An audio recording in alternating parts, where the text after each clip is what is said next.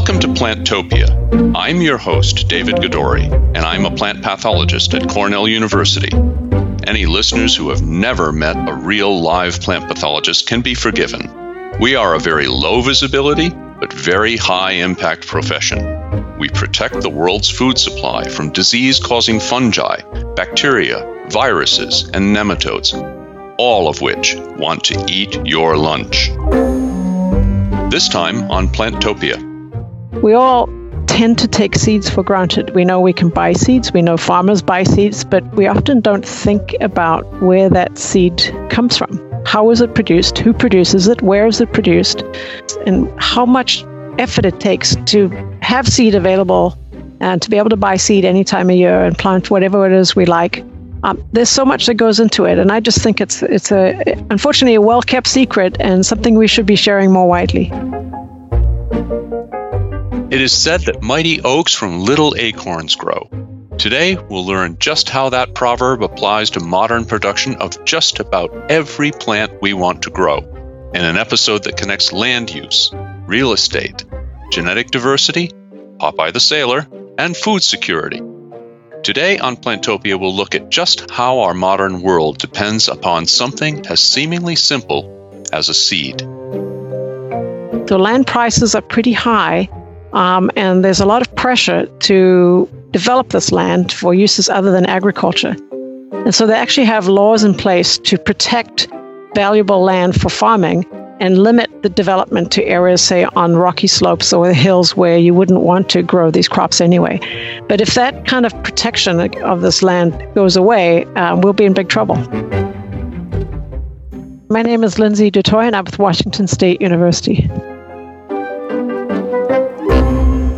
So you are a seed pathologist, and of all of the specialties that you could get into as a plant pathologist, as a plant doctor, what made you pick seed pathology? Well, I think seed pathology picked me. I had no background in seed pathology. I obviously trained as a plant pathologist through my all three degrees. Undergraduate was a major in plant pathology. Back in South Africa, masters and PhDs were majors in plant pathology. And frankly, in all those courses I took and all that training, seeds was kind of sort of lurking in the background because all the crops I worked with grew from seeds. I didn't work with vegetatively propagated plants. But when this job that I'm in now came about, I really did a double take when I saw the description, because we all tend to take seeds for granted. We know we can buy seeds, we know farmers buy seeds, but we often don't think about where that seed comes from. How is it produced? Who produces it? Where is it produced? We tend to just assume it's there. And so when I got into this job, the thing that terrified me was the fact that I had no background in seed pathology and that I really had no understanding about how seed production takes place. Some crops, it's more obvious. We buy corn, we're buying the seed in essence, so we tend to think that the seed's grown the same way we grow the corn crops where we eat the seed. But for other crops like carrots or spinach or onions, we never think about what does it take to make a carrot crop become a seed crop, and where is that seed grown and how is it grown? So it was a really steep learning curve, and I jumped into the job knowing that this could be absolutely fascinating and really, really important, because so much of the food we grow comes from seed, and yet so few of us understand where seed is, how it's grown, and so on. So seed pathology fell into my lap and kind of enticed me into this career that I had no background in prior to starting this job 20 years ago. Plant pathology is a very small but very high impact profession. By training, I'm an epidemiologist, and now thanks to COVID-19 and Anthony Fauci, everybody knows what an epidemiologist is and what they do. I do that at the level of plants and crops and local, regional, and national scale. What does a seed pathologist do? In a way, you're kind of like the pediatrician of plant pathology, working with the babies. Yeah, that's a really good comment, David. And we know so many crops start from planting seed. And so a big part of my job is to work with the seed growers that produce that seed to figure out, are there any pathogens that they have to deal with in the areas where they're growing these seed crops that can then get onto the seed? So how do we help these growers prevent the seed from becoming infected so they can sell healthy seed, because that seed goes all over the world. It goes all over the country of the United States, and it goes to many other countries in the world. And how do we help them produce seed that is clean and healthy? Or if they do end up with a pathogen in their crop, and it is one of those pathogens that can get on the seed, are there ways that they can treat that seed, whether it be chemicals or whether it be physical types of treatments? So we help the growers figure out ways to treat seed. We also help them to figure out what's the risk if this pathogen is on the seed. Is the seed going to an area where this disease already exists, this pathogen is well established, and the seed is not going to be contributing much of any significance to the inoculum? Or is it a really important pathogen when it's on seed and could result in these epidemics, kind of like the COVID-19? You don't want to introduce a source of inoculum to an area where the pathogen doesn't exist. So a big part of what we do as a seed pathologist is help assess risk and help growers develop management programs to reduce that risk. So it seems to some degree that seed pathology has a little bit of selling real estate in it. It's about location, location, location. I can't help but notice that the Pacific Northwest, or rather the desert part of the northwestern United States, produces a lot of seed for many different crops. Yes, absolutely, and this is why my job exists here in Washington State. Many of these pathogens that can be carried on seed are favored by certain environmental conditions. They tend to be favored by wet conditions. They're favored by fungi and bacteria are often splash dispersed, or they need periods of where the canopy or the leaves are wet so that the spores or the bacteria, when they land on the cell, can grow and invade the plant tissue. So wet conditions are very favorable for most of these plant pathogens.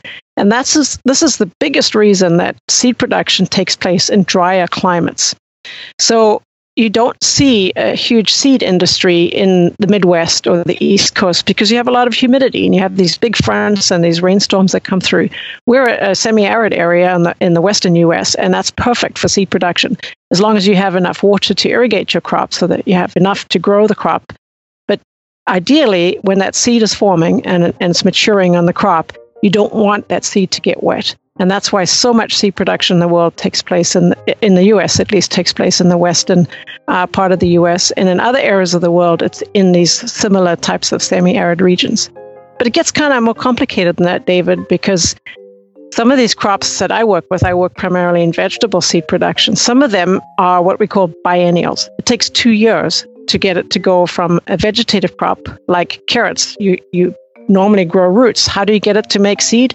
You have to take it through a winter to make it shift from vegetative growth to reproductive growth where it's flowering, and you have to have flowers to have seed. So you have to have a region where it's cold enough to make that plant flower, but not so cold that it kills the plant. And so we have to have these regions where it's cold enough to make things go through that shift in vegetative to reproductive growth. We call that bolting. So to make bolting occur for biennial species. And that Central Washington is an ideal area for that. It's dry, which means we don't have as much disease pressure. The winters are cold enough for the carrots and the onions, those biennial species, to vernalize and bolt and make flowers the next year and produce seed. But if you look at some of the annual crops, for example, spinach will flower not in response to a cold period, but in response to long summer days. So you have to grow spinach seed crops in areas where the day length in the summer is very long. So you cannot grow spinach seed in California or Texas or Florida. You wouldn't want to grow it in Texas or Florida because it's more humid, but you cannot grow it in California where it's dry because the day length is too short. You have to grow some of these species in high latitude areas of the world where a long day length would trigger flowering. So now you get even more specific in the climate. You have to have dry summers because you don't want that seed wet when it's maturing, and you have to have long summer days. So in the U.S., the only area where you can grow spinach seed is Western Washington and Western Oregon, because we have long summers, long summer day length. We also have dry summer months, and we have cool temperatures because spinach doesn't tolerate heat very well.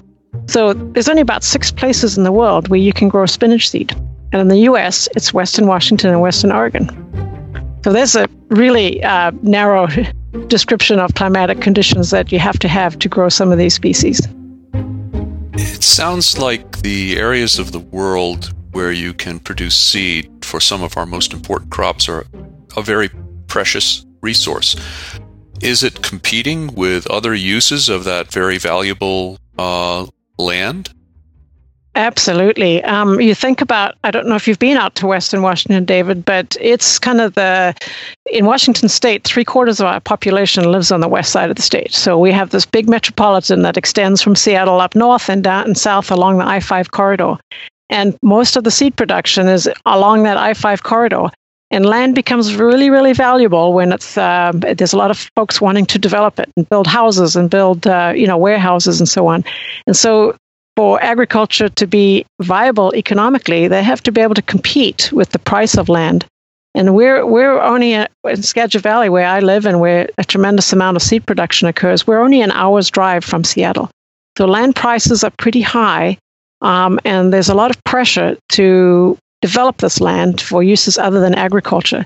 So we're lucky in our area that we have county commissioners, we have local government, county government and state government that is aware of the value of this region for seed production. And so they actually have laws in place to protect valuable land for farming and limit the development to areas, say, on rocky slopes or the hills where you wouldn't want to grow these crops anyway. But if that kind of protection of this land goes away, we'll be in big trouble. Seeds also have an irreplaceable value as a way of storing genetic diversity of major crops. And you've got some really cool places around the world where this goes on. One that comes to mind is the Global Seed Vault in Svalbard, which is about 800 miles south of the North Pole. And it's just an amazing facility. That's for sure. And it's really, really important.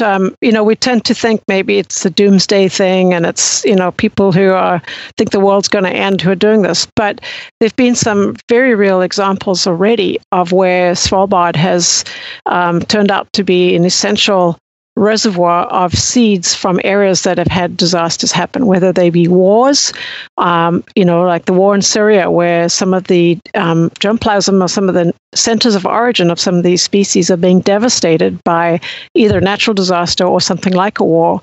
And seed resources in those areas have been decimated. And if some of that seed was not backed up in a place like Svalbard, there's a tremendous amount of genetic diversity that would have been lost. There have been natural disasters as well as man-made disasters that have threatened some of these very, very important sources of genetic diversity in plant material. And places like Svalbard have turned out to be more valuable than anticipated, which is a good thing. That's right. And we don't have to look back too far to find out just how important those sources of resistance, even if they're ancient, can be.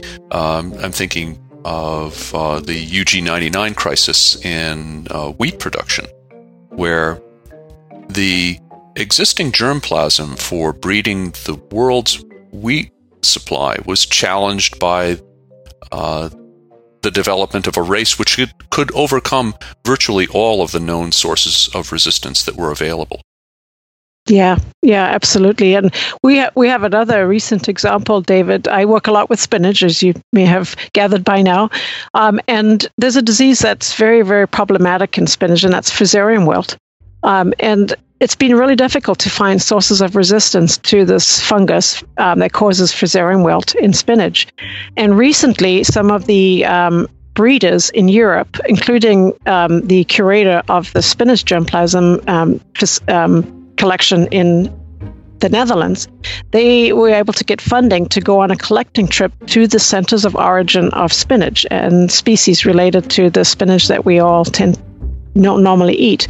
And they went around and collected some of these wild types in areas around Kazakhstan and Armenia and so on, and we're able to bring back some of that material. And it turns out that there's some incredible sources of resistance to diseases like fusarium wilt and downy mildew and others that have really improved our ability to breed for resistance to plant pathogens. And that's all happened in the last 3 to 4 years, and it's had a tremendous impact on spinach breeding globally. So there's a really good example. It was one of the things they noticed in these areas where they were collecting some of these seeds is that some of these areas where these wild types are growing are threatened by development, by expansion of where people live and destruction of the natural flora. And so it's been valuable to get some of these collections and provide a resource for storing this diversity of genetic material. Have you thought of bringing back perhaps Popeye as a spokesperson for the industry? Well, if you go down to Uvalde, Texas, there are 2 Popeye statues down there in Texas. And in fact, I was down there in February to meet with the spinach growers in Texas. They are funding one of our graduate students to work on a foliar fungal disease with spinach that causes big problems for them. And we stopped and took a photo with the graduate student at the statue of Popeye so that she could share her role model for working with spinach. So, yep, Popeye is still the spokesperson for spinach. Plantopia is brought to you by the American Phytopathological Society, or APS, to honor the United Nations celebration of 2020 as the International Year of Plant Health. Healthy plants can help us solve world hunger, stabilize the world's climate, protect our forests, and add beauty to our lives. Now, back to the show. I'm dating myself by being old enough to remember Popeye cartoons, but I understand they're still available on certain channels. Yep, yep.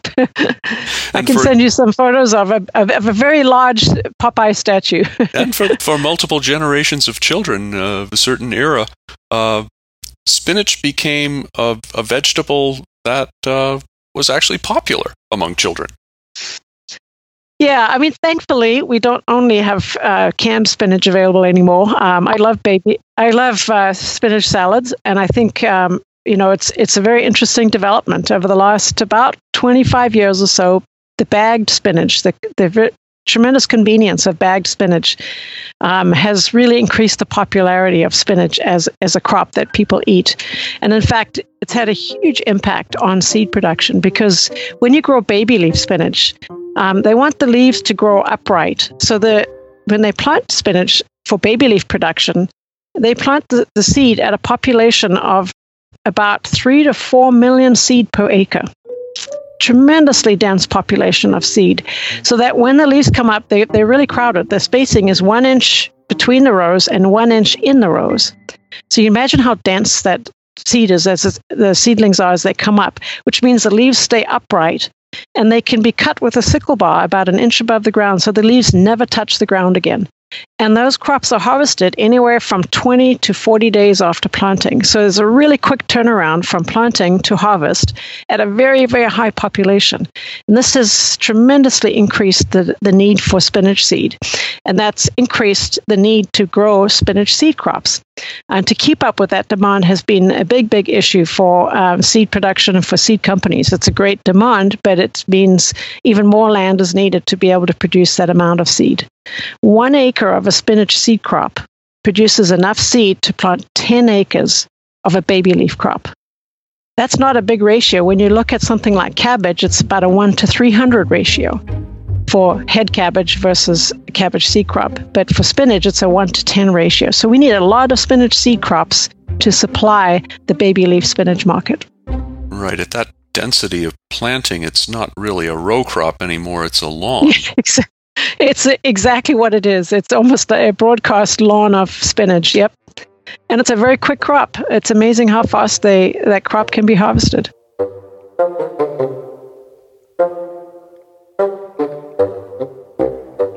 as the land becomes contracted in the supply available for producing seed for seed crops, and the increased density in certain types of production systems, what challenges does that pose for the seed production industry? Because I would think that some of the tactics that apply in managing diseases of other crops, in particular crop rotation, becomes more difficult as the land becomes very valuable and the value of production is very high. Oh, David, you nailed it there. It's a huge issue, and even more complicated when I tell you that some of these species are wind-pollinated or insect-pollinated. So all of the vegetables that I work with are what we call cross-pollinated. The pollen has to move between plants. So they're not self-pollinated like some other species are, like legumes and wheat and so on, where they self-pollinate, which means that these seed crops have to be separated spatially. So if you, David, are a farmer growing a spinach seed crop, and I'm your neighbor and I want to grow a spinach seed crop, I cannot grow a spinach seed crop of a different variety than you. I have to have the same variety as you if we want to grow crops next to each other, because the pollen is going to blow in the wind. And if the wrong pollen blows across to your crop, your seed will be the wrong genetics. So you as a farmer and the seed company that takes that seed from you will not be able to sell that seed because it'll have the wrong genetics. So all of these seed crops that are cross-pollinated have to be separated from each other by a certain minimum standard.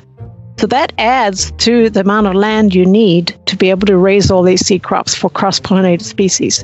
And then you add the pressure from diseases. So I mentioned to you Fusarium wilt is a disease that's a big problem for our spinach seed producers. And it does very well in our soils, unfortunately, in this area where we can grow spinach seed crops, to the point that our growers have to stay out of a piece of ground. Once they've raised a spinach seed crop, they cannot grow back into that ground with a spinach seed crop for at least 10 years, ideally 15 years. So you think about the need for a 10 to 15-year rotation and to separate your crops spatially because the wind will blow that pollen around. You have to have a lot of land to produce the amount of seed that's needed to supply the baby leaf industry.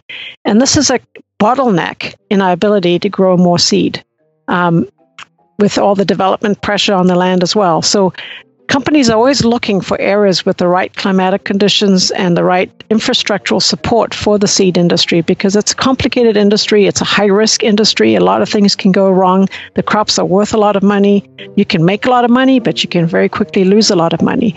So it's a very high-risk industry that really struggles with this issue of finding enough land that has the right climatic conditions that you can meet all of these requirements for high-quality seed.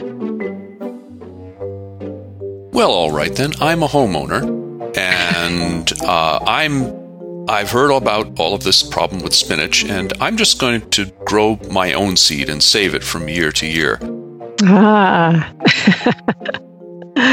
Well, for some species that can work really well. It's an interesting phenomenon because if you, David, are a homeowner in the middle of a seed production region, like here in the Skagit Valley in northwestern Washington, we don't want you to take your spinach to flowering because your home yard might be near a field where a company and a seed grower are trying to produce a spinach seed crop. And even if you aren't planting that much, all it takes is a little bit of pollen from your home garden to blow out into a commercial seed crop, and now you have off-types that aren't going to be the right genetics, which is going to impact the ability to sell that seed. So in these seed production areas, we actually do a lot of publicity to try and raise awareness among the public of the importance of these seed crops to the economy of the region and the importance of homeowners respecting the need to not let their home vegetable gardens go to flower and seed production if that poses a risk to the seed crops.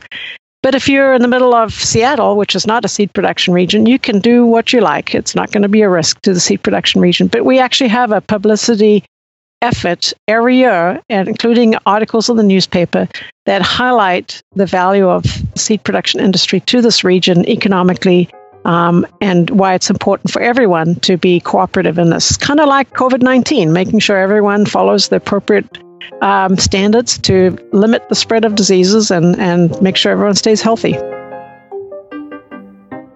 Okay, so saving my own seed to grow next year's spinach might not work out very well for me. What about cucumbers and potatoes and a variety of other crops I want to grow? I just want to grow my own seed and save it from year to year. Yeah. It's going to get better every year. Well, it depends on if you originally started with seed that was, say, what we call a hybrid, which is a genetic cross between two particular parent lines that have been selected by breeders, and you decide you want to hold on to that seed. When you plant that seed out the next year, it's not going to be the same as what you planted the year before, because a hybrid seed is made from specific combination of certain parents. And when you take that seed and you try planting it out, it's going to be a totally different combination of some different sets of the genetics that went into that original hybrid. And it may not be exactly what you planted that first year. It might be quite different, depending on, again, what kind of plant it is that you're growing out. So it gets complicated. Some species are easy to do that, to save the seed and plant them out. Others, it's going to be not what you expected. So you might have fun experimenting with that, and you might not get what you thought you were going to get. This might explain why my wife and I crossed two plant pathologists and ended up with a mechanical engineer. Exactly. There we go. It's exactly what it is. But that's exactly what it is, David, is that you're not controlling the cross in that case, unless it's a self-pollinated species, and then you will have probably the seed will produce closer to what you were expecting than if it was a cross-pollinated species. Yeah. And then on top of that, there are groups of diseases that would actually accumulate in the seeds over the course of growing the crop for production, not of seed, but of the harvested part of the crop. Yeah, absolutely. And that's a huge part of what I do. I have both an extension and research appointment, David, and a big part of my extension effort is to raise awareness among seed growers and seed companies and the folks that buy seed about seed-borne pathogens and the importance of buying quality seed. When you buy low-quality seed that's produced by folks that may not be aware of the risks of these diseases, that's when we start to run into problems. And over again, when we start seeing issues developed associated with diseases, many times it comes back to folks who were unaware of these risks. And so the need to keep educating, the need to keep people aware of these risks is so important. And that's a big part of my extension effort as a seed pathologist.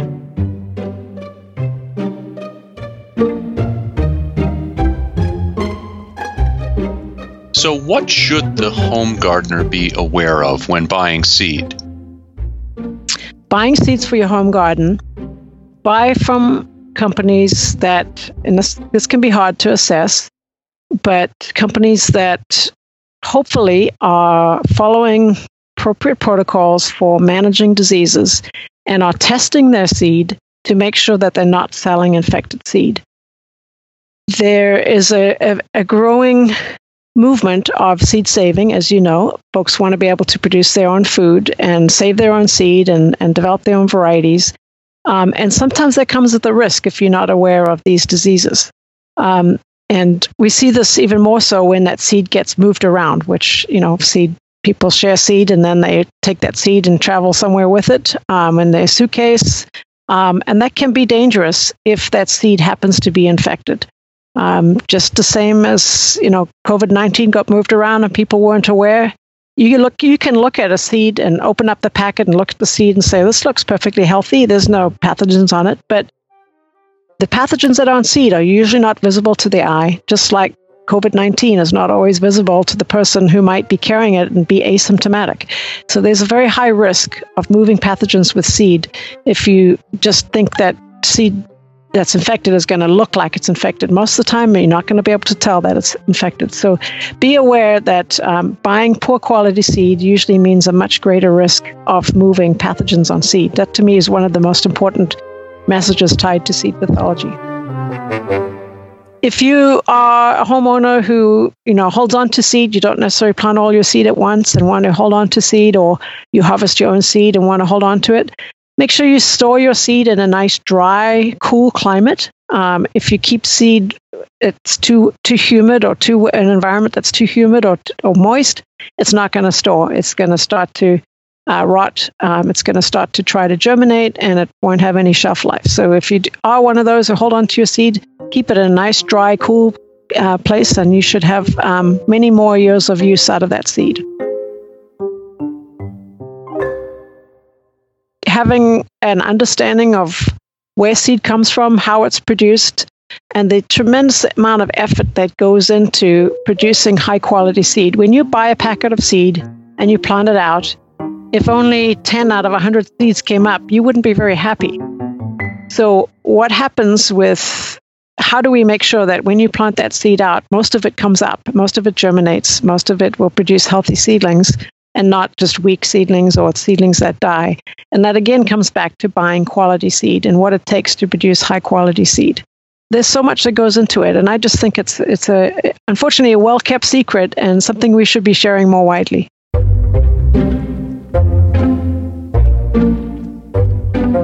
For more information about the International Year of Plant Health, visit us at plantopiapodcast.org. Thanks for listening. Our show is produced by John Bryce. Thanks also to Mark Gleason, Jim Bradeen, Laura Isles, and Roshni Karati. I'm your host, David Godori, and you've been listening to Plantopia.